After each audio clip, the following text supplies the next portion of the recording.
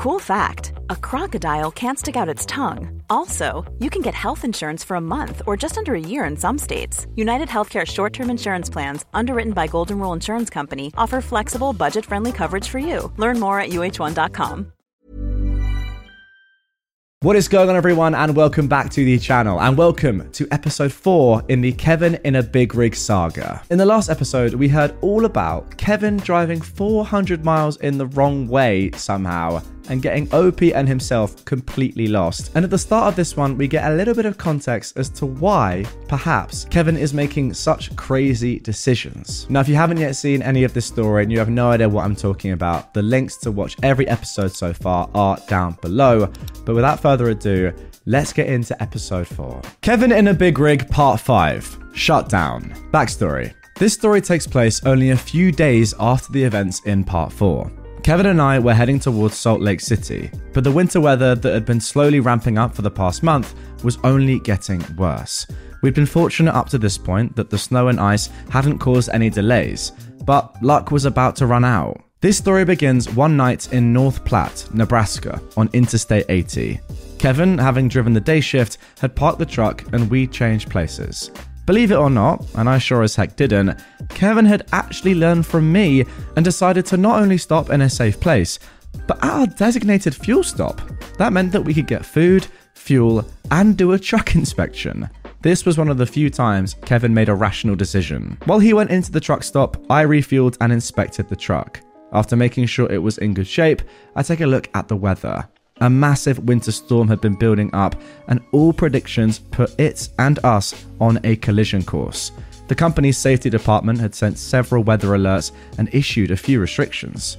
My personal rule is that shutting down early is more preferable to shutting down too late. I discovered that Wyoming, the next state we were to cross into, was taking a serious pounding from the storm, and several accidents were already being reported.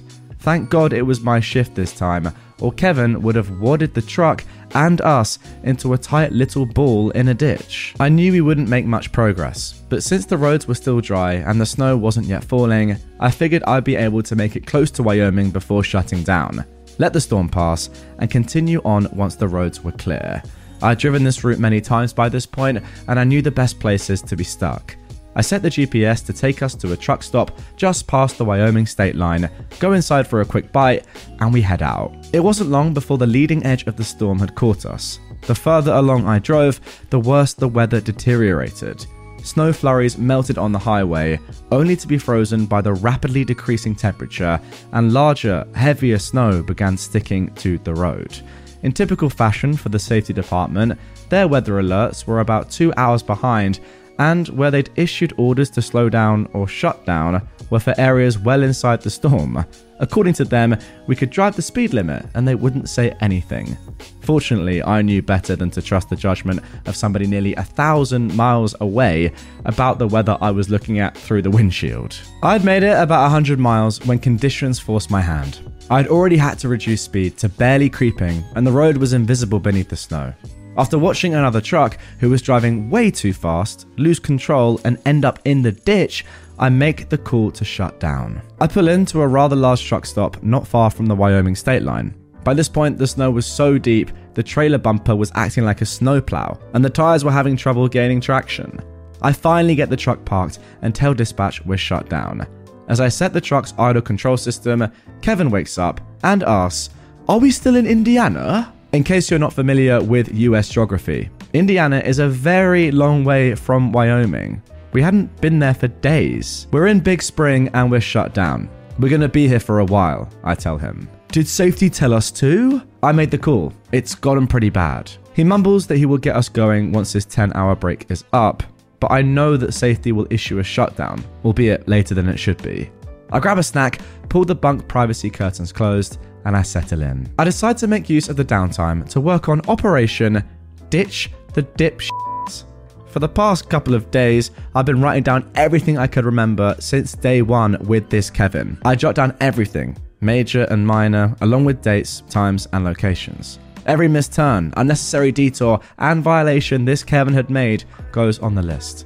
My plan was to copy it all to email, but I wanted to make sure that nothing was left out. While Kevin was asleep, I decided to go through the truck's computer records. I start by going through Kevin's hours of service log. This is a legally required record that shows what a driver does every single day. Since drivers can only drive a set number of hours per day, any violation would show on the log. Best of all, these computer logs couldn't be tampered with. Every time he drove longer than he should have, I made a note. The computer also keeps a record of abnormal truck activities. One of these is called hard braking events. A hard braking event is, as the name suggests, in an instance where the truck experiences excessive braking. Remember how I said that he was heavy on the brakes? Well, the computer agreed. There were dozens, if not hundreds, of these records filed during his drive shifts. To be clear, it takes a very hard brake check to trip on one of these events. I use my phone to snap a quick photo of the computer screen. I make my notes, and I climb back into my bunk for the rest of the night. The next morning, I wake up and go to the front of the cab and check the computer for messages. As I predicted, safety had issued a mandatory shutdown for all trucks in our area. Just as well, otherwise I'd have to duct tape Kevin to his bunk to keep him from trying to leave. The storm was still dumping snow, and the paved parking lot of the truck stop is packed full of trucks, and the interstate visible from our parking spot is dead quiet. No one was going anywhere. Despite this, I breathed a sigh of relief. Kevin might be stupid, but his sycophant attitude meant that he wouldn't dare defy the company. We were safe for the time being. Kevin wakes up a little while later. "Are we still in Illinois?" he asks. "No," I reply cautiously. "We're in Nebraska, close to Wyoming. Safety has us shut down."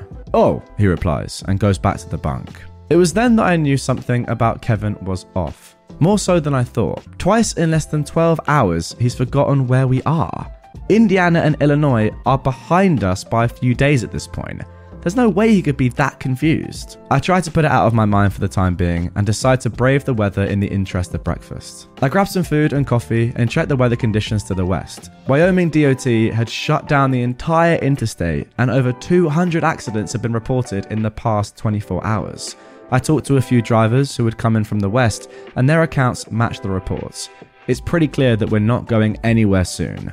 After about an hour, I head back out to the truck and decide to catch up on some sleep. Kevin is fully awake at this point, messing around with the computer. As I climb inside, he asks, "Are we still in Illinois?" "What? He still doesn't know where we are?" "No," I explain. "We're in Nebraska. We got here last night. We've not been in Illinois for 3 days. You don't remember?" This was the question that answered far more than I thought. Kevin explained to me that, about a year before, he'd been involved in a serious car accident, one of many. Yeah, why does that not surprise me? According to him, he ran off the road at a high speed. He was hospitalized with a shattered leg, that's his bad leg now, and was in a coma for 21 days. His doctors told him that being in a coma for that long would likely cause some brain damage, and it had. He had difficulty with his short-term memory and would literally forget something he did 5 minutes before. This wasn't entirely new to me, as he had told this story to me before. In fact, he told me countless times over the past 2 months, and it was always the same. Bad car accident, 21-day coma, and busted leg. "Right," I reply. "Well, the weather is pretty bad, so get comfortable. We're going to be here for a while." I then climb back into my bunk. Kevin, citing his bad leg, wants to try and find a parking spot closer to the store, but I tell him the lot is completely full, and if he moves the truck, we could lose this spot. Reluctantly, he decides to stay put. In my bunk, I go over Kevin's story. A 21-day coma, short-term memory loss, numerous car accidents. If I was asked to pick one person to deny a CDL, it would be Kevin. And not because of the hell I'd already been through because of him. Driving a truck is dangerous at the best of times. Add a brain-damaged driver, and the risk obviously increases exponentially. I knew that this company literally hired anyone who gave them a phone call, but what doctor in his right mind would grant someone with brain damage a DOT medical card? I pull out my notes and I jot down Kevin's story as he told it. Yeah, OP, at this point I couldn't agree more. This all seems now absolutely insane, and it does, I guess a little bit, explain Kevin's actions. Later that day, Kevin wakes up from a nap. I'm in my bunk and he asks me again, "Are we in Illinois?" I sigh, defeated. "No, Kevin, we're in Nebraska. You've asked me that 3 times already." "Oh, well, I have bad short-term memory. See, I was in a car wreck and and he repeats the same story again, practically word for word. Did safety shut us down? He asked. Yes, so did YDOT, I explain. Wyoming DOT, that is. Oh, okay. He goes quiet again. We end up stuck for 2 full days waiting for the road conditions to clear. By late morning on the 3rd day, we receive word that the road conditions have improved to the point where we can proceed. By that point, Kevin had repeated his story another 3 times, each time completely unaware that he'd told it earlier. By this point, I've decided there is something seriously wrong with this guy, and he is a danger to himself and anyone sharing a highway with him. I didn't know if I can get him off the road at that point, but I knew I could get reassigned. Our unexpected downtime had given me time to work out my exit strategy. I volunteered to take the first shift. I figure if the roads are iffy, I have the better chance of getting through it safely. This was a good call on my part, as I counted no fewer than 20 accident sites in the first 50 miles. Many of these still hadn't been cleared, and the vehicles were left in the ditch or median. I managed to get a good distance into Wyoming before needing to swap with Kevin. The weather had broken and everything between us and Salt Lake City was clear. As Kevin started his shift, everything that occurred during our shutdown replayed in my mind. The more I thought about it, the more it bothered me. Kevin wasn't just stupid, he was a ticking time bomb. It was time to get as far away from him as I could. Before I went to sleep, I take out my notes and cell phone and begin composing an email. I address it to my fleet manager and I CC the safety director. It would take a while to finish, as I planned to make sure they knew everything that I had seen and experienced over the past 2 months. Given the nature of corporate politics, I expected to encounter some resistance and being ignored, but that was fine. It would only make the situation worse for them in the long run. And with that, part 5 comes to an end.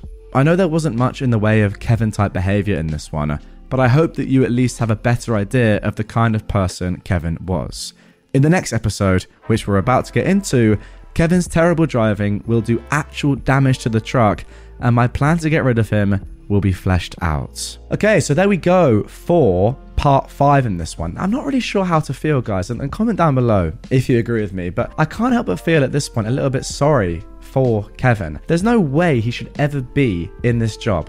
I mean, OP said it himself. I have no idea how he's been allowed this role. As OP said, if there was one person that you would never want doing this job, it would be Kevin, based on everything that's happened and the way he's acted in the past and the things that have happened to him, and also how he is now behind the wheel. I don't get it. Ultimately, I don't know if you can really blame Kevin that much for these things.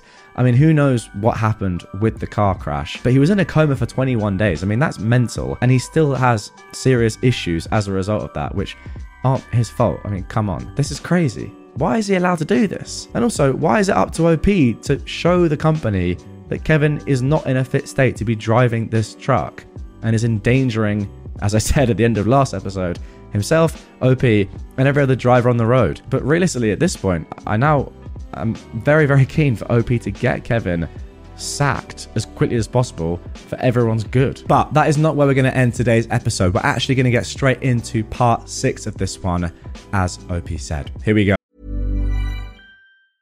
Cool fact, a crocodile can't stick out its tongue. Also, you can get health insurance for a month or just under a year in some states. United Healthcare short-term insurance plans, underwritten by Golden Rule Insurance Company, offer flexible, budget-friendly coverage for you. Learn more at uh1.com.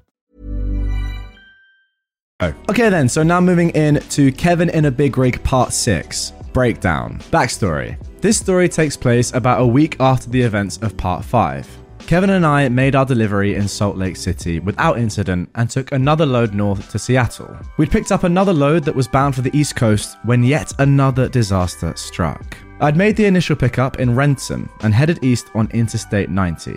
Since I'd driven half the night before the pickup and into mid-morning, my drive time for the day expired around Tanner, Washington, and Kevin and I switched out. Ahead of us lay barren and mountainous terrain and nearly 3,000 miles of highway across the northern states of the lower 48. Combine that with the ever-threatening winter storms, Kevin's horrible driving skills, and a dwindling supply of tolerance on my part, I was beginning to wonder if Kevin would kill us both before I could get rid of him. At the end of my drive shifts each day, I'd been religiously copying the information from the notes I had taken into an email on my phone. I addressed it to my fleet manager and the company's safety director. Using my most professional and courteous language, I outlined everything that I'd witnessed over the past 2.5 months. I'd reached the point where I didn't want revenge or compensation or even demand that he be fired. I just wanted to get away from him. But in order to do that, I needed a valid reason so that management would be convinced. One reason? Well, how about 100? Kevin took over and proceeded east along Interstate 90 towards Idaho. As was my habit by this point, I rode shotgun upon first leaving out at first. I'm still in the jump seat when we reach Snoqualmie Pass. Apologies if that's pronounced horribly incorrectly, it probably is. In my opinion, there are 3 critical skills that all drivers must learn if they want to last long enough in the industry to make any real money. Navigation, backing up with a trailer, and going down a long, steep mountain grade fully loaded up. Going up a mountain might be slow and arduous.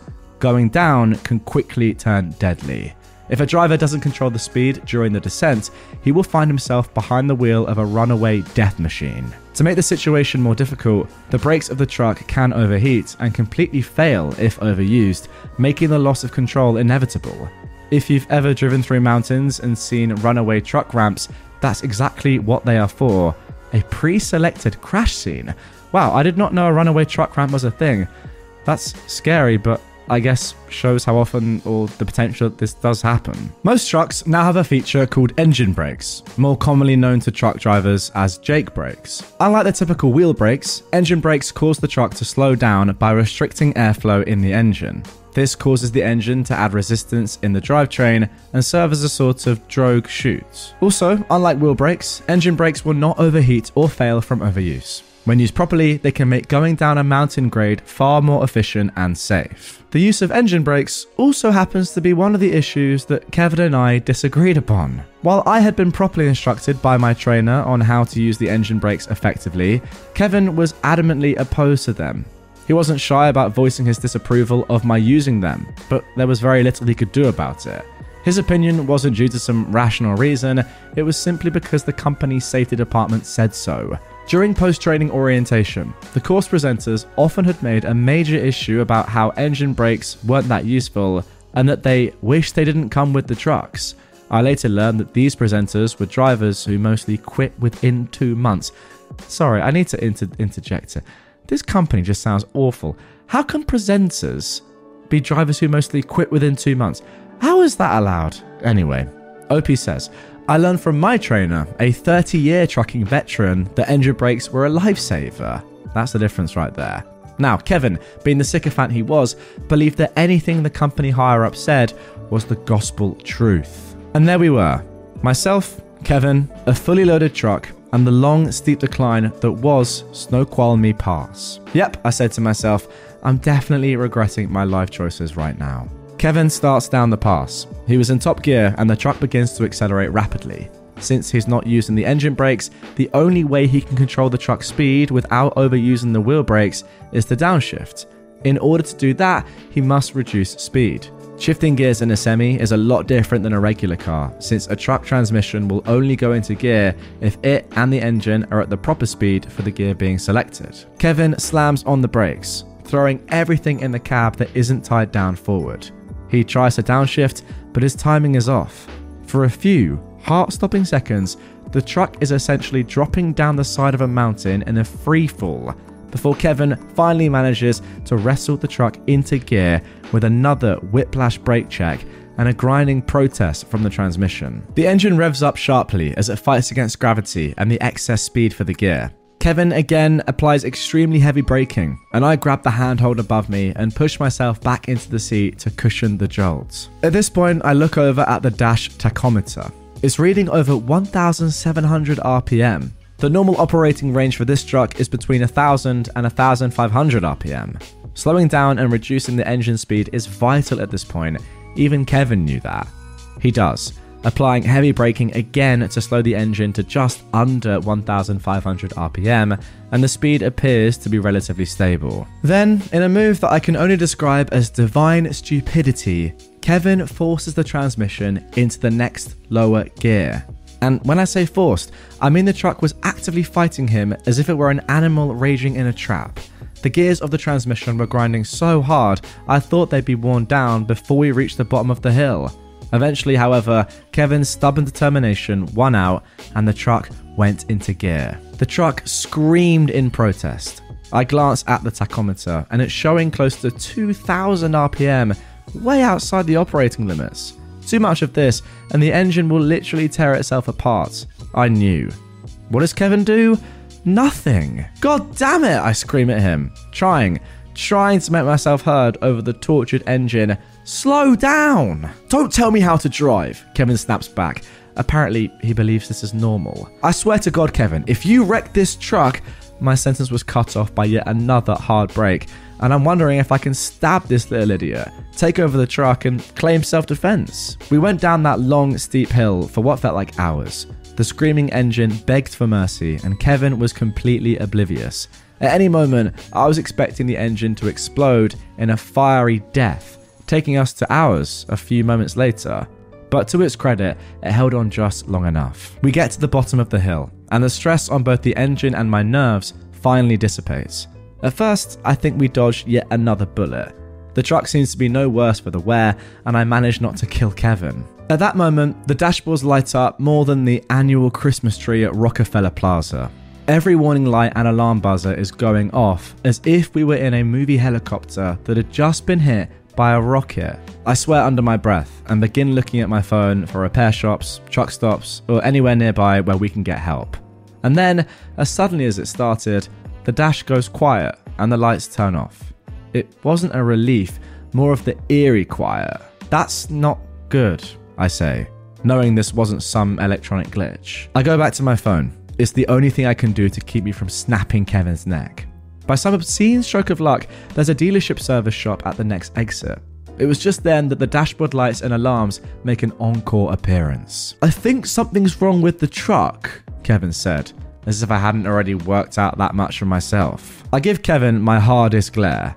No shit, Sherlock, I reply. You just fell off a frickin' mountain and blew the engine up. What do we do? He asked like a lost little boy. I take this moment to highlight his stupidity. I don't know, super trucker. You're the one who knows everything. Why don't you tell me? To say my nerves were frayed at this point would be a gross understatement. Kevin keeps looking between the road and the dash. I can tell he's lost, confused, and clueless. Just then, the engine derates, essentially limiting its speed and horsepower in order to prevent further damage. Something is seriously wrong, and Kevin is completely useless. Next exit, I say. There's a dealership shop. Kevin nods nervously. He rounds a bend and the exit comes in sight. Despite the truck's reduced speed, Kevin is about to blow right past, something he can't very well afford to do. Kevin, exit now, I say. Here? He asks, unsure. Now, I scream. At this point, not even trying to be civil. Kevin takes the exit, braking extremely hard again to get slow enough so as not to overturn the truck. I can see the sign for the dealership and I guide Kevin to it. We pull into the parking lot just moments before the truck dies. Charmed life, I think. I turn to Kevin and I say, you, send dispatch a message. Tell them where we are and that we're checking into the shop. I'll go and talk to them. He doesn't get a chance to protest as I jump out and head inside. The techs run a diagnostic and find a long list of fault codes. I have to coordinate between dispatch and the shop because the company maintenance overseer knew nothing about trucks and Kevin was completely useless, and I find out that the truck will need to be in the shop overnight. They reluctantly agree to spring for a hotel room within walking distance, and we go and check in. Kevin and I spent about 3 days in that hotel while the truck was being repaired. Kevin, by virtue of his short-term memory problems, had completely forgotten about how it was all his own doing. He gave some speech about how dangerous engine brakes were, but I reminded him that he was the one who was driving when the truck broke down. He tried to pass the blame, but it didn't matter. I had a more important task to focus on. If you ever needed or wanted to know how to make a rigid corporate structure act in your favor, you might want to take notes. I've been gathering evidence against Kevin for about 2 weeks before we broke down. In those 2 weeks, I've been able to gather enough problems against him that would make a district attorney green with envy. I divided my time between copying my notes to email and jotting down new items as they cropped up. It was tedious as the list never seemed to go down, but eventually the email was ready. The only question that remained was who exactly would get the email. Normally, I'd simply email my fleet manager like one would a supervisor.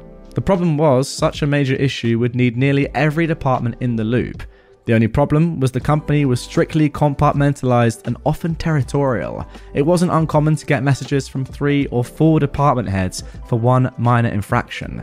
For example, when I had to request fuel back in Indiana, I had to explain why to the route planning manager, the fleet fuel controller, and the planning department, in addition to my supervisory fleet manager. Not only was this incredibly ineffective and annoying, it did provide insight into how the system could be manipulated. For all its segmented nature, there was one department that had full authority over any other. That was the safety department. Since every trucking company must take safety seriously, the safety managers are taken very seriously. More often than not, a safety manager held more power than the CEO and was the one department who could rally the others to a cause. My plan was to send emails to the heads of every department that had jurisdiction over any of Kevin's violations. Hours of service, planning, HR, driver training. Each department head would get the email. In addition, my fleet manager and the safety manager would get the exact same email. With any luck, one of the emails would trigger an investigation, the findings of which would start a chain reaction. At best, the safety manager would order every department to look into the matter. What I was careful not to do was to come off as accusatory or demanding. My philosophy has been to assume ignorance before malevolence. That is, assume that the company simply wasn't aware of what was going on. And if I demanded that Kevin was fired, I would risk coming across as bitter and spiteful, accomplishing nothing. No, my emails would be professional, concise, detailed, and presented in a way that would say, hey, I found these problems and I wanted to bring them to your attention. The issues themselves would cause the panic. It was during this breakdown that I put the finishing touches on my plan. I dug through the company directory for the relevant emails, organized the documents and photos in the email, and arranged the list of violations by the relevant departments. If and when an investigation took place, all they'd have to do is look where I pointed. I'd nearly completed the email during the 3-day downtime while awaiting repairs. The day the truck was repaired, Kevin and I went to the shop a few hours before the truck was released. When the text told us it was ready, I was surprised that Kevin offered to sign it out and take the first shift of the day. It was uncharacteristically generous of him, which I found suspicious, but I didn't say so. I decided to make a restroom stop before we left out. On the way out of the door, I walked by the service desk. The tech who worked on our truck was finishing up the ticket and waved me over. "Hey," he said, somewhat bewildered. "Aren't you with that short guy with the limp?" "Yeah, why do you ask?" I reply. "Well, he asked a weird question." I took a deep breath. I had a feeling what that question would be. Let me guess, he was asking about the engine brakes? The tech was taken aback. "Yeah, he wanted to know how to disable them. I thought it was weird because why would anybody want to do that?" I shake my head in disgust and I glance to make sure that Kevin isn't in the room. "Did you tell him?" "Heck no," the tech admitted. "You'd be an idiot not to have them." I nod in agreement. "By the way," I ask, "what actually was wrong with the truck?" "There were some cracks in the turbocharger housing," he explained. "Uh-huh. And would keeping the engine at 2000 RPM all the way down Snoqualmie cause that?" He looked at me knowingly. "You better tell somebody about him if he can't drive any better than that." "Oh, don't worry," I assure him. "I will." And there we go. That concludes this episode and part 6 of this story. A little bit of a cliffhanger, I've got to say. I cannot wait to see the response to that email, and I really hope that you do send it off, OP, in part 7. But of course, all of that is to come. Guys, make sure you are subscribed with notifications on, or you're followed, whatever platform you're on. Press the button so you know when I release the next episode. You're not going to want to miss it. We've got part 7, 8, and 9 still to go. I'm not sure how many episodes that's going to be, but we're coming to the end now. Make sure that you're up to date. I will say though, that was probably the most, I guess, kind of stressful episode or part so far. I can just picture, like, you know, you guys just going down in a massive truck at breakneck speed. You've got this guy next to you that has no idea what he's doing, saying, "Nah, actually, I don't want to use engine braking. I'll just smash the brakes myself. We'll leave it in a gear too high and just absolutely pummel the brakes," causing them probably to burn out. I don't know. I don't really know too much about automobiles, but yeah, I can imagine Ugh, must have been absolutely terrifying for you, OP. Well done for getting through it, that's all I can say. But there we go, guys. That is going to do it for this one. If you haven't seen any of the other episodes so far, then why have you watched this one and listened to this the whole way through? That's kind of weird. It's still a good story, though, on its own, I will say, actually. You know what? I take that back. This can be listened to on its own. Actually, that's why it's probably quite a good selection of stories. But yeah, I mean, it is probably preferable and ideal to go and listen to the other ones first. If you're not here, by the way, at the exact day this is released, and you're on YouTube, then there might already be an episode up here. The next one could be here already. You'd be in luck if it's there. If not, look at the description down below, or just subscribe to the channel. Click the follow button, and I'll see you with the next episode. Hey, it's Paige DeSorbo from Giggly Squad. High quality fashion without the price tag. Say hello to Quince. I'm snagging high-end essentials like cozy cashmere sweaters, sleek leather jackets, fine jewelry, and so much more. With Quince being 50 to 80% less than similar brands. And they partner with factories that prioritize safe, ethical, and responsible manufacturing. I love that. Luxury quality within reach. Go to quince.com/style to get free shipping and 365-day returns on your next order. Quince.com/style.